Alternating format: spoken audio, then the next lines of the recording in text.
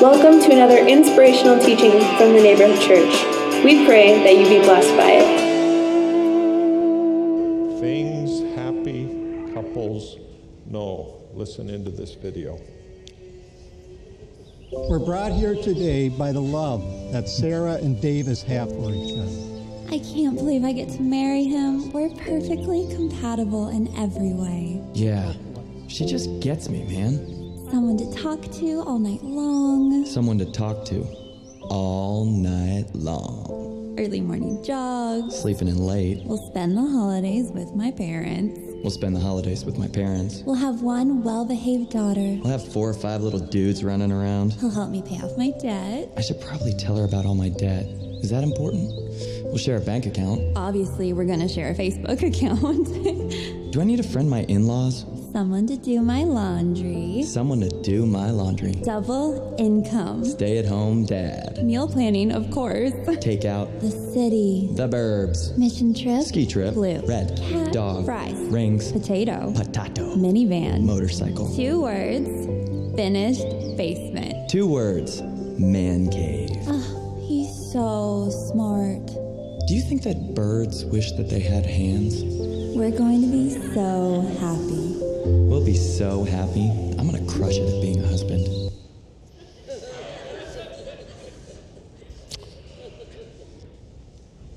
So the ladies here this morning are thinking, finally, Pastor is talking about relationships. This is a great Sunday. And the guys are thinking, Pastor, why don't you mind your own business? Get back to the book of Romans or something. Truth of the matter is, guys, we see marriage a little bit the way you see cars. So you're engaged and you're going over to your fiance's house, visit the parents for supper, and you show up at the driveway, and your fiance is in the driveway, and he's got the hood of the vehicle open, and he's in there, he's looking at everything under the hood, and you go over there, you're all concerned, and you say, "What's wrong with the car, hon?" And he says, "Nothing. Just checking it out." And you think, that's stupid. That's a waste of time. Opening up a hood, nothing wrong with the car, just checking it out. What you doing that kind of stuff for? And that's kind of how guys feel about a sermon like this, like, what a waste of time. There's nothing wrong. And in guys' perspective in relationship to marriage, there's almost always nothing wrong. So we just don't need to talk about this stuff. We're not really interested in getting fixed. We've had 3 dogs, but it is in our marriage, but we've really only had 2 because the first one didn't last long. The first dog, who wasn't the first dog, but the first dog's name was Ginger. And one day Donna said about Ginger, "I've got to take Ginger to the vet to get fixed." And so Ginger went to the doctor to get fixed, and I really didn't know what getting fixed meant, but Ginger went to the doctor to get fixed and came back with this great big monstrous cone around her neck. And for the next 3 weeks, wandered around this house looking absolutely ridiculous, but she was fixed. Guys, that's what we think of, the pictures we get in our mind when you start thinking we need to get fixed. We're not really that interested in getting fixed. But maybe we should be.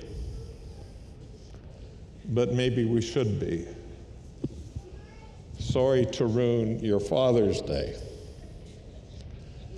But the truth of the matter is, happy marriages are good for us.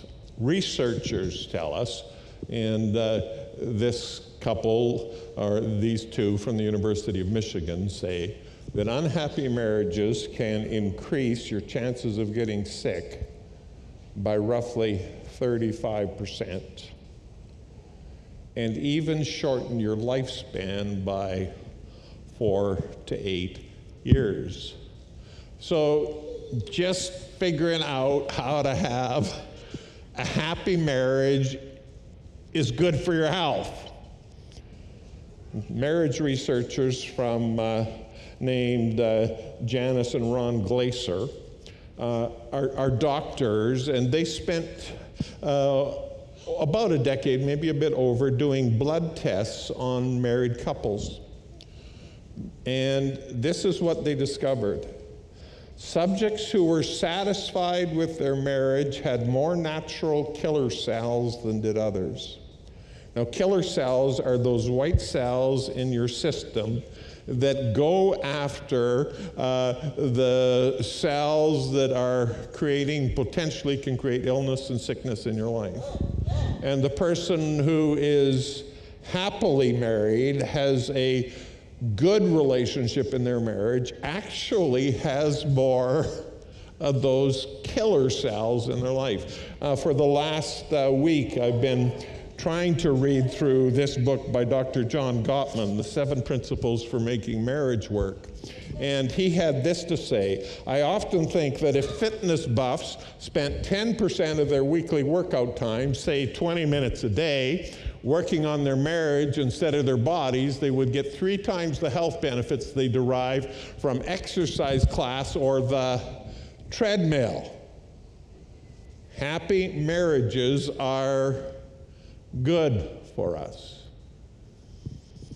There are some things that happy couples know about that maybe we can benefit from talking about. So I take you back to your wedding day if you're married. And if you're not married, listen to this stuff and put through the potential partners through this filter.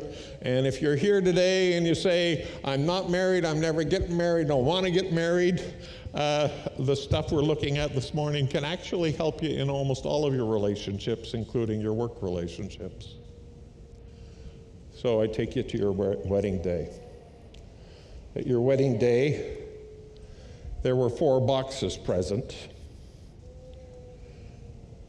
The first box had the bride's rings in it, and this is the actual box that held Donna's rings way back in 1976. There's a box with rings for the bride. And there's a second box that has rings in it, and those rings are for the groom.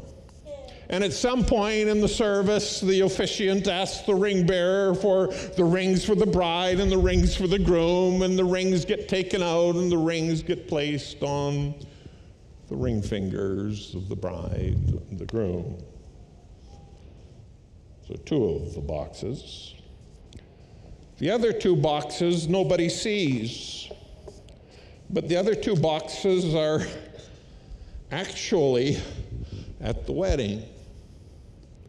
But they're invisible boxes. Nobody sees the invisible boxes. The truth, the reality is nobody even really knows what's in the invisible boxes. But the invisible boxes are at the wedding, and the groom carries one of them, and the bride carries one of them.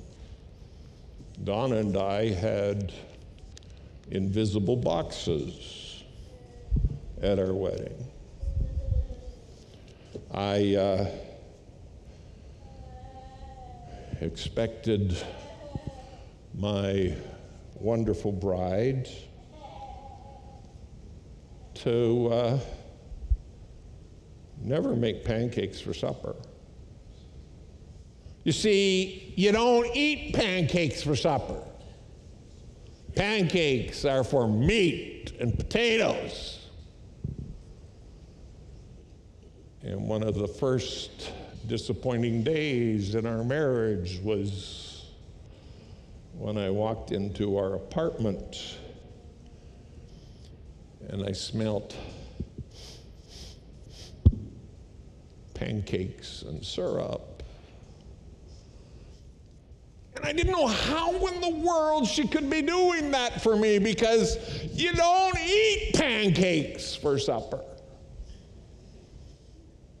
I grew up in a preacher's home. Donna was going to be a pastor's wife, and I knew what a pastor's wife should be like because I'd watched my mom be a pastor's wife, and my mom never, ever, ever, ever, ever, never, ever, ever, ever expressed a public opinion about anything in the church, and I was marrying a pastor's wife, and she was never going to have an opinion.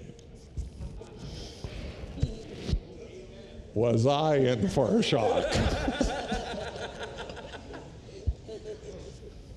I expected that Donna would never need to have a girlfriend the rest of her life because I was going to be her best friend and she would be so delighted with me she would never, ever need to be alone with a girl again in her life. I expected Donna to love board games because I love board games. Who doesn't love board games? Don't raise your hand. I mean, that's just what married couples do. They play Scrabble till midnight.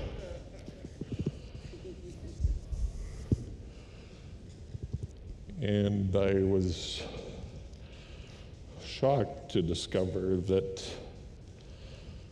she finds board games to be devilish. Donna had her expectations too. Donna expected that I would love her so much that I would just always want her to be out having fun with her girlfriends because she needs to get away from me. Donna expected me to never, ever, ever, ever open a new carton of milk if there was still some milk in the fridge. I didn't even know that rule existed. And Donna expected me to be just like her dad. Her dad is the sweetest, kindest, most romantic guy in the whole wide world. He is special, very special. I'm German. We bring into our marriage expectations. Every guy brings his box of expectations. Never talks about them, but he has a box. And every gal has her expectations. One perfectly behaved daughter, a bunch of little dudes running around the house having all kinds. Everybody brings their expectations. And the problem with expectations is expectations create a business culture in a marriage. Expectations create a debtor relationship in a marriage. He owes me, she owes me. I did all of this for you, you better do all of this for me. I expect that you do this, and if you're expecting things from me, then I expect you to do things for me too. And we get into this debtor relationship, and debtor relationships never become love relationships. They never become relationships full of love. Over the last 4 decades, I've had the humbling experience a few times of walking into a bank and asking them to lend me some money. They give you a loan,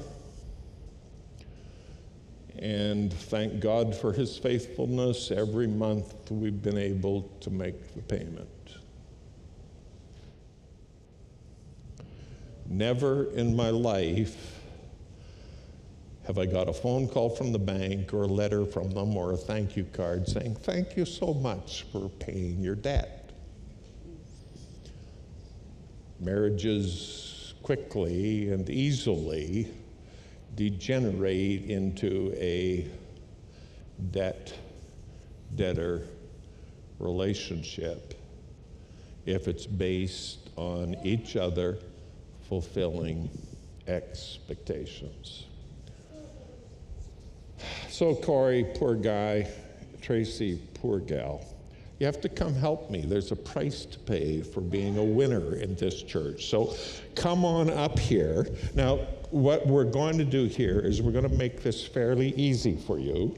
We're just going to let you sit down on the chair. Give them a hand for helping us this morning. Bless you. So it's wedding day. Oh, they're going to be very helpful here. This is going to be good. And they're both carrying a box to the wedding. And the box is full of expectations. And they are looking dreamily into each other's eyes. They are so excited because this perfect guy, this perfect gal are going to fulfill all of their expectations for the rest of their life. Life is going to be so good. We're perfectly compatible, you know. And then they have to start living it out. It was on our honeymoon I discovered that while I expected my life to love board games, she doesn't like games. We were married for about 2.5 weeks, and Donna said, imagine this. Donna said, John, I'm a little bored. Can we go find my friends? We were camping in Eastern Canada, and she had some friends in a community nearby, and I said, why not? And we got there, and her friends pulled out the rook cards, and I was so excited. I love rook. And Donna was my partner. And we lost the first round, for those of you who know the game, 200-0. Now, that's not so good, but what was even worse is she didn't care. And as a very loving new husband, I said to my wonderful bride, I'll deal with you later in the car. I'm still hearing those words 43 years later. She didn't like board games, and my expectations for nights at home just playing wonderful games together, Scrabble to midnight, just went out the window in one big windstorm. My expectations were crushed.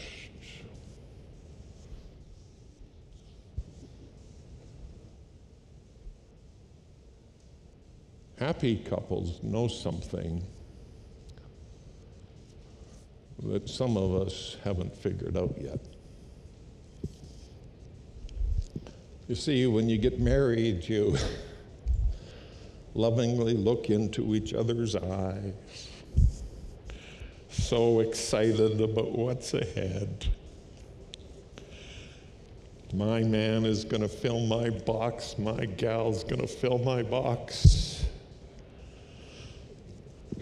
And pretty soon you find out it's not quite that simple. I've lost track a long time ago of how many couples I've done premarital counseling for. I would say in the last 5 years, I think I maybe actually gotten good at it. Up till then, I was just faking it because it was in my job description. But I've always started premarital counseling with this question. Why are you getting married? It's the first question I always ask. Why are you getting married? I'm always stunned, still amazed that when I ask the question, there's dead silence. So I dig a little deeper and I say, why are you marrying him? Why are you marrying her? Why are you getting married? And after a little while, they realize I'm not going to give up on the question, so they start giving me answers. I'm marrying him because he's so smart. Probably beats the other option. Guys say this often to me when I ask, why are you getting married? They say this, well, she's so hot. And it's good to be attracted to each other. I asked one couple, why are you getting married? And she said, I'm marrying him because his walk is so sexy. I made him stand up and walk in front of me.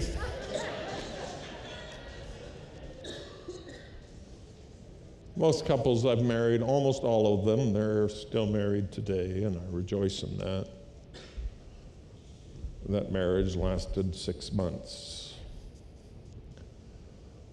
Apparently, a sexy walk isn't enough to build a marriage on. The truth of the matter is, there's only one right answer to the question, why are you getting married? And I've never been given it.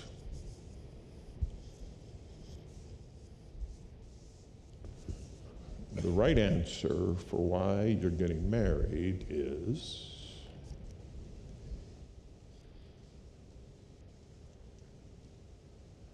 I want to spend the rest of my life making him happy.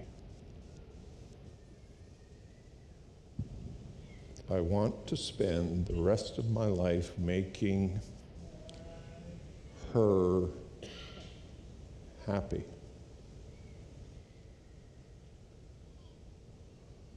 You see, happy couples have figured something out.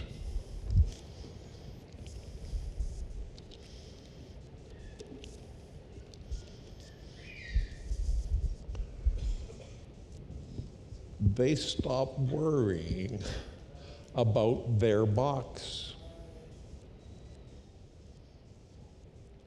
And they spend their marriage investment and energy and emotions into filling their spouse's box. That means two things. Number one, it means that they care enough to get to know what's in your spouse's box. Oh, don't open it. You could, but then when I preach this sermon 40 years from now somewhere else, I'll have to make a new box. I should tell you, Tracy, that there's probably nothing in that box. That's just the way guys are. And it's not that we don't have expectations, it's just we don't know how to talk about them. They spend their lives, number one, getting to know what's in their spouse's box, and number two, they commit to filling that box. So Jesus ministered in Israel, Palestine. Israel's where the Jews live. They're Jewish people. And in the covenant that the Jewish people lived by, there were 631 laws that they had to obey. The rabbis would tell you that there are 631 laws because there's a law for every day of the year, and there's a law for every single body part you have, and when you put them together, it comes to 631. So there's 631 laws the Jews had to live by. And then Jesus comes along, and a scribe wants to make sure that Jesus is really a good Jewish boy, and he says, how do we live our faith? And Jesus says, well, there's two things you need to do. You need to love the Lord your God with all your heart, all your strength, all your mind, all your soul. And the second thing you need to do is you need to love others as yourself. Two laws. And now he's at the end of his ministry. Disciples don't really get it yet that the end is near, but he's at the end of his ministry, and they've already had the Last Supper together, and Jesus is making some closing comments.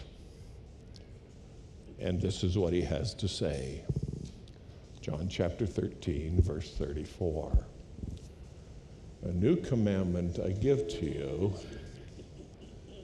that you love one another even as I have loved you, that you also love one another. Wow. In the Christian world, it's not about getting, it's about giving. It's not about being served, it's about serving. He's at the end, and he says, we're down to one thing here. Giving you a new commandment as you go forward. Love one another. But notice how we love. It is not an exchange of expectations. You do what I want, you do what I want. As long as you do what I want, I'll do some of the things back that you want. That's not the standard for Christian marriage and Christian relationships. And the good news, or bad news, depending how you look at it, there's lots of people who aren't in Christ yet who live this out better than we do.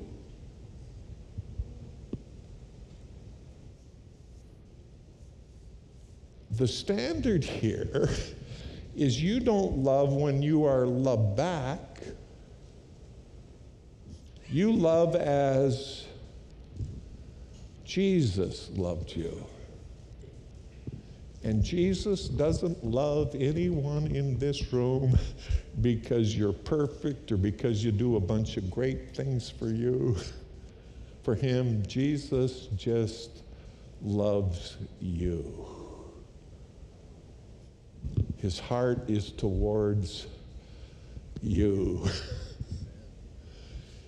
Whether you're giving him a lot or you're giving him nothing, Jesus loves you. And so we enter marriage living out the life of Christ, where we just want to pour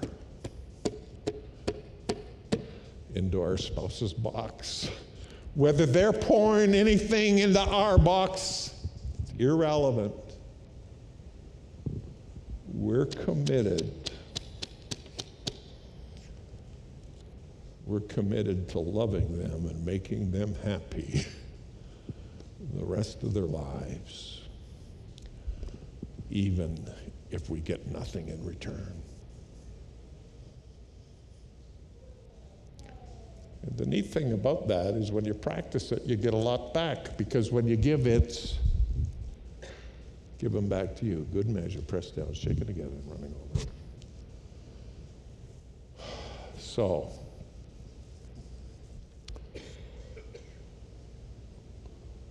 I'm going to do something I don't think I've ever done before at the Neighborhood. Every couple here, please listen up. Every couple, your attention. If you're here and your spouse is not here, listen. Don't talk about this message. Don't talk about this message. Do you hear me? Don't talk about this message. Your couple, your spouse does not want to feel like you're trying to fix them. Don't talk about this message. Got it? Got it? Don't talk about it. Secondly, just do it. Just do it. This isn't something you need to talk about. Here's what you need to do.